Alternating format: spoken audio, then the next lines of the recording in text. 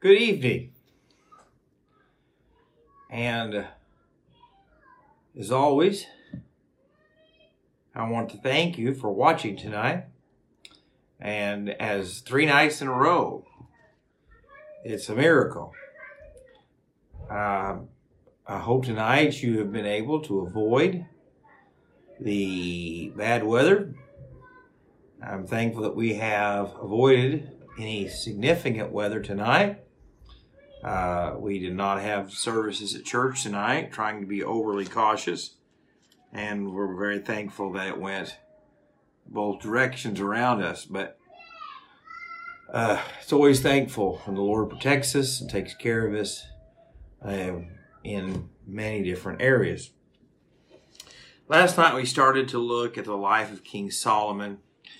And we looked at how everything in his life seemed to be, from the outward, spoon-fed to him, right? The grass is greener on the other side. And Solomon, as he is entering into getting ready to take over the kingdom, his brother tries to steal the throne from him. And we looked last night at how just because someone's life looks perfect from the outside, we really don't know the struggles they're going through. And just because someone's marriage looks like it's perfect because they smile and sit next to each other at church, we don't know the struggles that they're going through. And as God's people, we should never pass judgment on people and say things about people because it seems they have it all figured out. If they do have it all figured out and God has blessed them, we should be thankful for them and not jealous or envious. But it was that way for Solomon. Solomon was in a fight for his life and a fight for the kingdom. And we looked at how he had some loyal people in his life, Nathan and Zadok the priest and Benaniah and Nathan, and some of these other men that were true godly men, true warriors, had not jumped ship.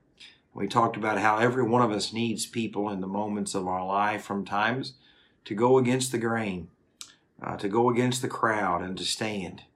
I know in my own life, when I think back to some of the most difficult times in my life and difficult times in ministry, it were those people who didn't take the easy road and jump ship. It wasn't the easy road and bail, and it was those who stayed in spite of the cost, in spite of the personal difficulty. But tonight I want to talk to you that even though God has a purpose and a plan for our life, there are some parts of those purposes and plans that we are to live out. And so Nathan is a prophet of God. You probably remember him from going to David earlier in the book, telling him he had done some things that he needed to repent of. And Nathan realizes what's going on.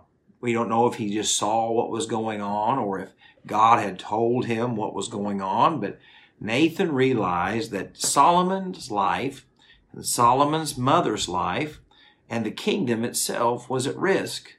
And Nathan could have done what most people do. We do nothing. The old saying is, what does it take for evil to prevail? Good men and women to do nothing. And so Nathan could have just sit on his hands and said, I'll wait this one out. I'll wait and see who wins, and then I'll be supportive and throw my weight behind them. Everyone loves a winner. But he doesn't. He goes to King Solomon's mother, and he says these words, Have you not heard that Adonijah, the son of Haggith, has reigning, and David our Lord doesn't know it? Now come, let me, I pray thee, give you counsel that you may save thine own life and the life of your son. Nathan goes to him and says, even though Solomon's supposed to be king, even though David wants him to be king, even though God has said he should be king, Nathan realizes we have to put our faith into action. And I hear this in church all the time. Well, we'll just pray and God will take care of it. That's absolutely true. But sometimes God takes care of it through his people doing what they're supposed to do. People always say, well, boy, I'd love to have a church full of young families and a nursery full of babies. And man, I just hope God gives us that. Well, you're right. But sometimes that means God's people have to commit to be willing to have more children. Sometimes that means that God's people have to be willing to work in the nursery if God's going to give us the increase. So yes, sometimes we have to step back and say, God, I know you have a purpose and a plan for my life. God, I know you have a purpose and a plan in our marriage. God, I know you have a purpose and a plan in the things that are going on in our life. What am I needed to do? What do you need of me, God, to do?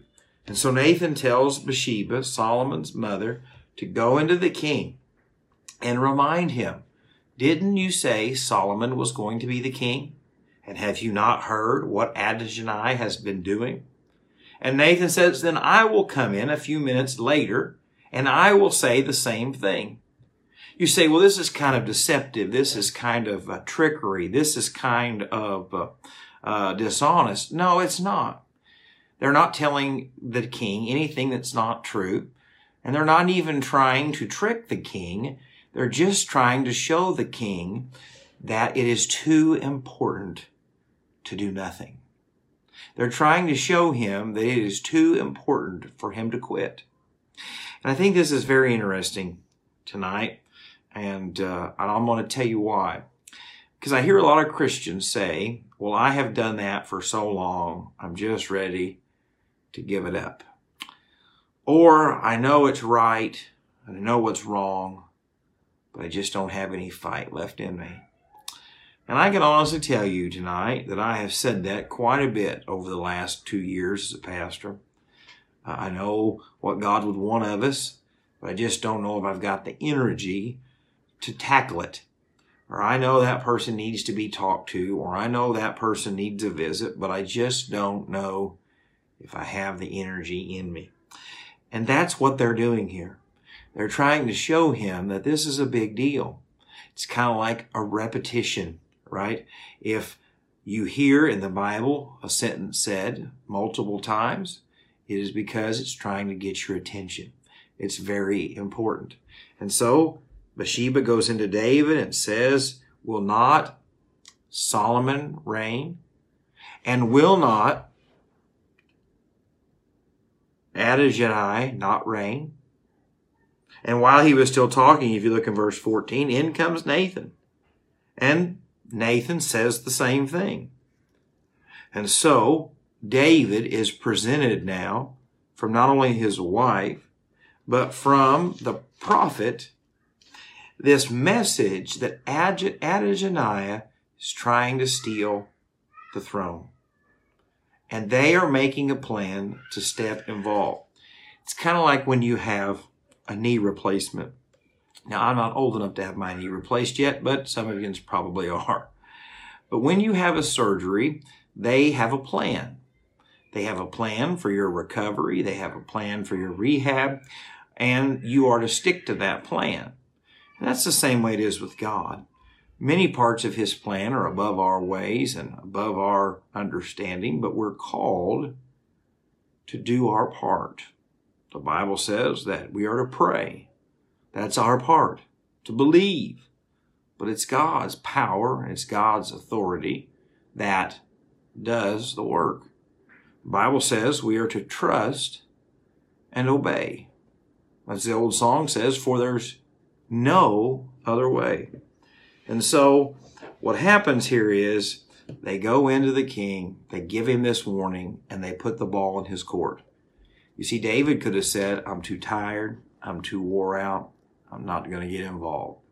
I'm not going to get involved in the fighting of my sons because I've already watched it happen over and over again. He could have even said that Adonijah was Absalom's younger brother, and he loved Absalom greatly. If you remember from the book of 2 Samuel, when David's son rebelled against him and he was put away, it says that he missed him and he longed for him.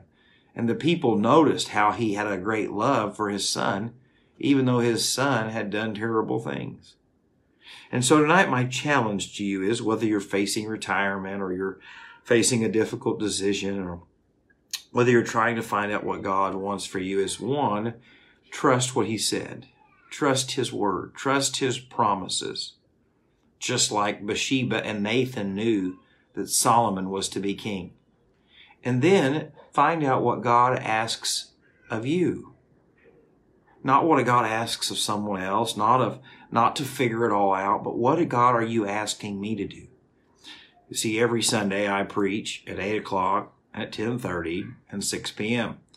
I teach a Sunday school class at 9:30 a.m. I do 5 nightly devotions, Lord willing, and a Wednesday night Bible study. So in preparing for those 1, 2, 3, 4, 9, 10 sermons every week, there is something I understand, that my words cannot help anybody. None of my advice can help people. But the Bible promises to never return void. I cannot control the Holy Spirit as He convicts people, but what I can do is pray. What I can do is make sure that my heart is right with God. And then my responsibility is just preach the Word. Just share what God says and watch Him produce the results. That's my part of this equation. And then I trust that God will do His. It's the same way with talking to lost people about heaven, hell, salvation. I just tell them what God says and trust that He'll produce the results. So tonight I want to encourage you to see what is ahead of you, to get a plan, to trust God's provision. And even if your plans don't work, even if your plans don't seem to be the answer, trust that God is at work in every situation. But it's kind of like the old saying, don't expect to lose weight if you don't eat healthy and exercise. My part is to eat healthy and exercise, and then just pray that the weight comes off. So tonight, I hope that encourages you. Tomorrow night, we will look at David's response. Is David going to get involved? Does David not get involved? And we will see that tomorrow night. As always, I am praying for you. And if I can help you in any way, please let me know. God bless you.